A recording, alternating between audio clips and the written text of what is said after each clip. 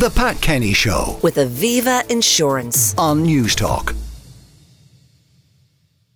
Now it's time for our Ask the Expert slot. This morning we're focusing on vision impairments, and our guest has promised that he will try to answer as many questions as is possible, and given his experience of being on the show before, that may be a handful because it tends to be a lot that comes in. He is, of course, Dr. Arthur Cummings, who is Medical Director and Consultant Ophthalmologist. You say it, Arthur. Ophthalmologist. Thank you very much. At the Wellington Eye Clinic. You're very welcome to the show. Thank you, Anton. Before we get into the Q&A, you have interesting research findings and interesting data in respect of gaming and the impact it has on our vision. It's so interesting, Anton. I certainly learned something. I'm working with a company that have, over the last few years, been having you wear a device on your spectacles prior to the lens surgery or prior to getting glasses. And this device measures your visual behavior, the distances you work at, your head position, the ambient light, this type of thing, and is then designed to help you choose the most appropriate lens for your spectacles or your lens implant. And what they've recently done is they've pivoted into the gaming world. And I sort of thought, how come? How does this work? And so it brought me up to speed. And subsequent to them bringing me up to speed, there was a podcast last week on the webinar by The Economist. So I listened to this. So gaming is fascinating. Gaming now has greater revenues than cinema, music, and online streaming combined. And 3.3 billion people participate every week. Now, what I learned about gaming is that it's not only what's happening on a PlayStation or an Xbox or one of these, but it's also gaming on our phones, like Candy Crush and Wordle, these types of things. So the first thing I thought was, knowing what the negative effects have been from too much screen time on dry eye and on progressive myopia, is that all the news would be negative. But amazingly, it's not. It's a very big industry. There are a lot of people making money from it, from gaming. It's become commercialized and incentivized. But what's interesting is that people who game, kids who game, tend to spend a lot less time on social media. And when you compare the two activities, gaming, which is interactive and, a two-way street, versus social media that's really just looking at other commentary, from a psychological point of view and a mental health point of view, gaming is actually a lot healthier. So if I had small children now, I think before this I would have been concerned about them spending too much time gaming. But now it sort of changes our minds. And what about the eyesight implications? I would have thought we were all told that if you sit in front of the TV too long, you'll get square eyes and your eyesight will go. Is the same true with gaming? So the eyesight implications are mostly for screens that are closer to you, like your phone or a computer screen. But when the screen's slightly further away, where you're not focusing intently, then it makes more sense. There's one thing that closes the loop, which is fascinating, is most ophthalmological colleges around the world now, as part of their training, before you start doing surgery as a trainee, is you start doing surgery on a simulator. And what they've shown very well in multiple peer-reviewed publications is that those who played games are actually better surgeons, believe it or not. Well, that's fascinating because the same is true in sport. A lot of the modern F1 drivers have been able to arrive sight unseen to new tracks that they've never driven before and be competitive because they gamed them as they were growing up and are therefore familiar with the tracks before they ever get them. When you're doing simulated surgery in that, is there a cadaver involved or is it entirely a virtual surgery? No, it's entirely virtual. Entirely virtual. If you are dispelling therefore the sort of old wives' tale that any screen time is implicitly bad for your eyesight, what are the other myths around eyesight that people most commonly get wrong, either positively or negatively? One of the most interesting ones in my field anyway is that laser wears off. So if you correct someone who's 20 years old and you correct their vision for distance vision and they maintain that for life, but they start requiring reading glasses in the mid-40s, people often think that means laser wore off, but it's not. It's just the normal aging process.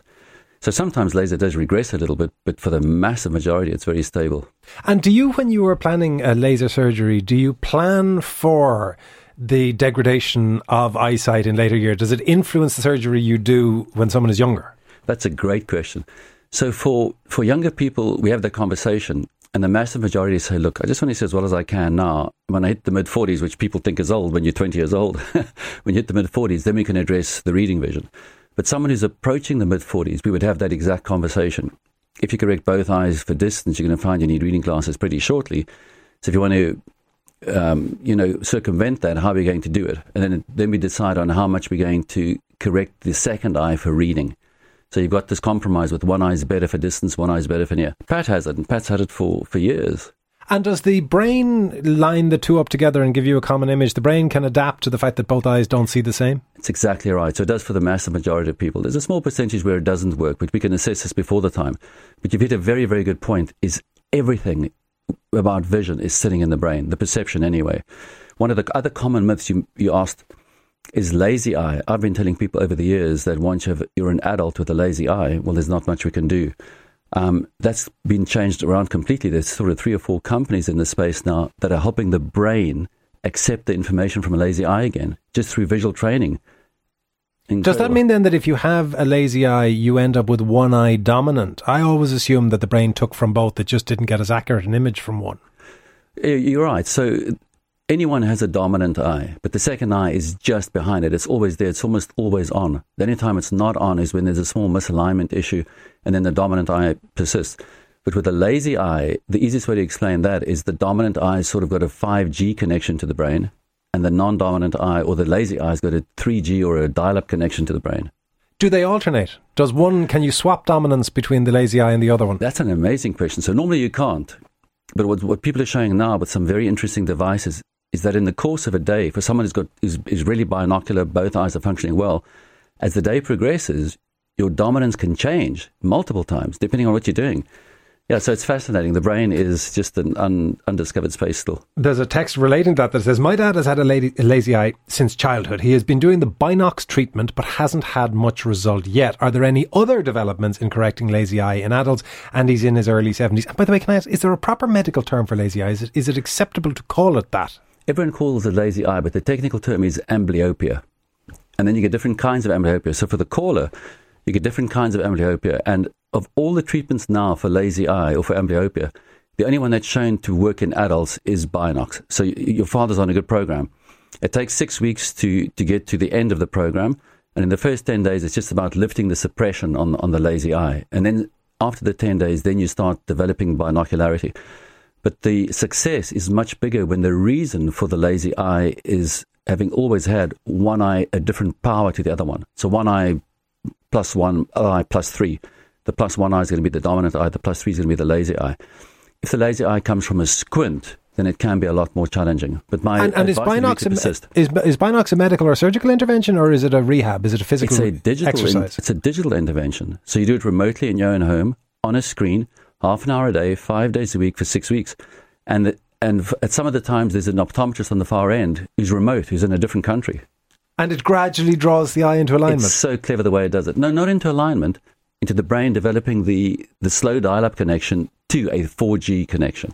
And what does that do in cosmetic terms? Because with a lazy eye, you tend to have non-parallel lining of the eyes. Do they come back to parallel? Well, Anton, you've got a very good knowledge of this. So lazy eye can come from a number of things. One is the difference between the two eyes or a misalignment issue. Now, when the misalignment issue is too big, then you've first got to correct the misalignment issue. But that doesn't correct the 3G connection. So then you have to do Binox too. So Binox will only correct the alignment issue if it's a very small misalignment issue. And the alignment is corrected surgically, is that if you wish to? Yes. A text saying, one of my eyes is getting bloodshot on occasion, but not sore and not tired. This has only started happening recently. Why and what is it? So normally it's nothing to worry about, but the most common reasons, if there's a reason, would be dry eye, or just check your blood pressure, or maybe just have your GP check your clotting. Make sure you're not bruising too easily. So those would be the main ones. Another asking, and this goes to the I suppose, the myths around eyesight. Does wearing your glasses more make your eyesight continue to deteriorate? No, it's actually the opposite. So if you wear your glasses consistently, you're less inclined to change. Here's how it works. It's back to the brain again. So if you wear your glasses all the time, you're always in focus if the glasses are properly prescribed. And so the brain has no need to change anything. But if you have your glasses on and off intermittently, whenever they're not on, you have a blur. And then the brain figures, how do I affect this? And with myopia, which is the new pandemic, before COVID came, this was the WHO's pandemic, the global pandemic of myopia. The way it's increasing is phenomenal, especially in Asia.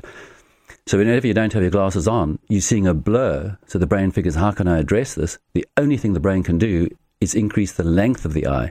The average eye is about 24 millimeters long. And for every millimeter that it increases, you change by 3 diopters. So someone who's -3 becomes -6 with a 1 minute increase in length. And how does the brain change the length? You releasing growth hormone, and that's why we sometimes see people's vision change during pregnancy, and during teenage years. You sort of become myopic when you're growing.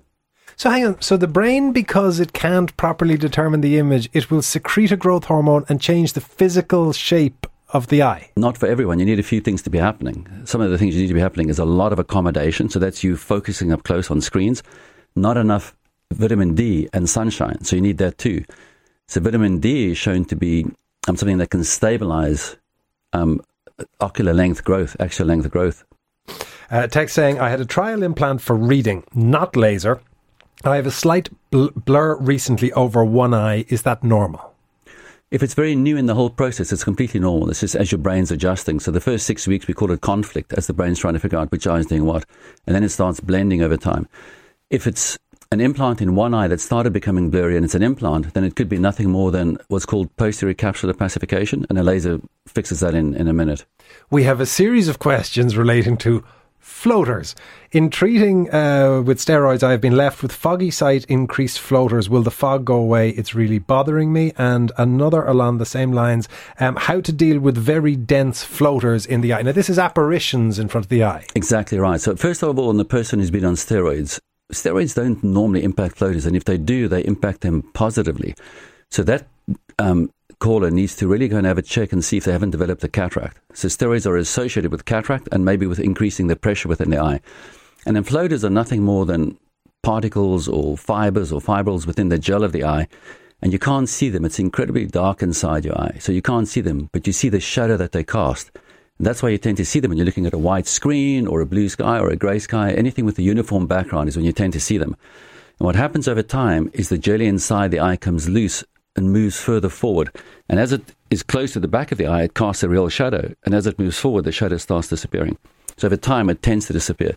Now, if it doesn't, and it is very bothersome, which it can be, then there are two procedures you can do. One is called a vitreolysis, which is a laser that can break the floaters up into smaller bits.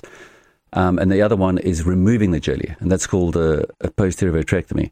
But you'd have to, in both cases, speak to a retinal specialist. If you remove the jelly, is there some kind of synthetic replacement that you use? No, that's another very good question again. It's the same fluid that fills the front of your eye, then fills the back of your eye. So currently the eye is filled with like water in the front part and this gel in the back. But once the gel is removed, the gel in the adult has almost no use except to keep retinal surgeons busy. It's a bit like an appendix. You know, your appendix, what does it do? It just keeps surgeons busy.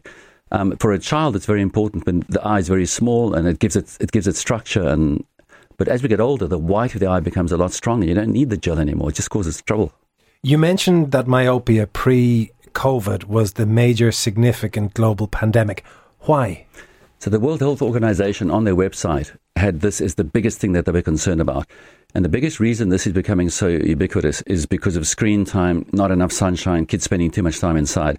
So the same company that got me into the game, or got me thinking about gaming, they've got an amazing strategy to, in fact, while you're playing games, to address these issues, changing the lighting in the game, changing the distance you're looking at. And why it's becoming so is by 2050, half the world's population is myopic, of which 10% are highly myopic, and the biggest cause of blindness is the end result of the macular changes from high myopia. Arthur, fascinating as always. That is Dr. Arthur Cummings, who is a medical director and consultant ophthalmologist at the Wellington Eye Clinic. The Pat Kenny Show with Aviva Insurance. Weekdays at 9 a.m. on News Talk.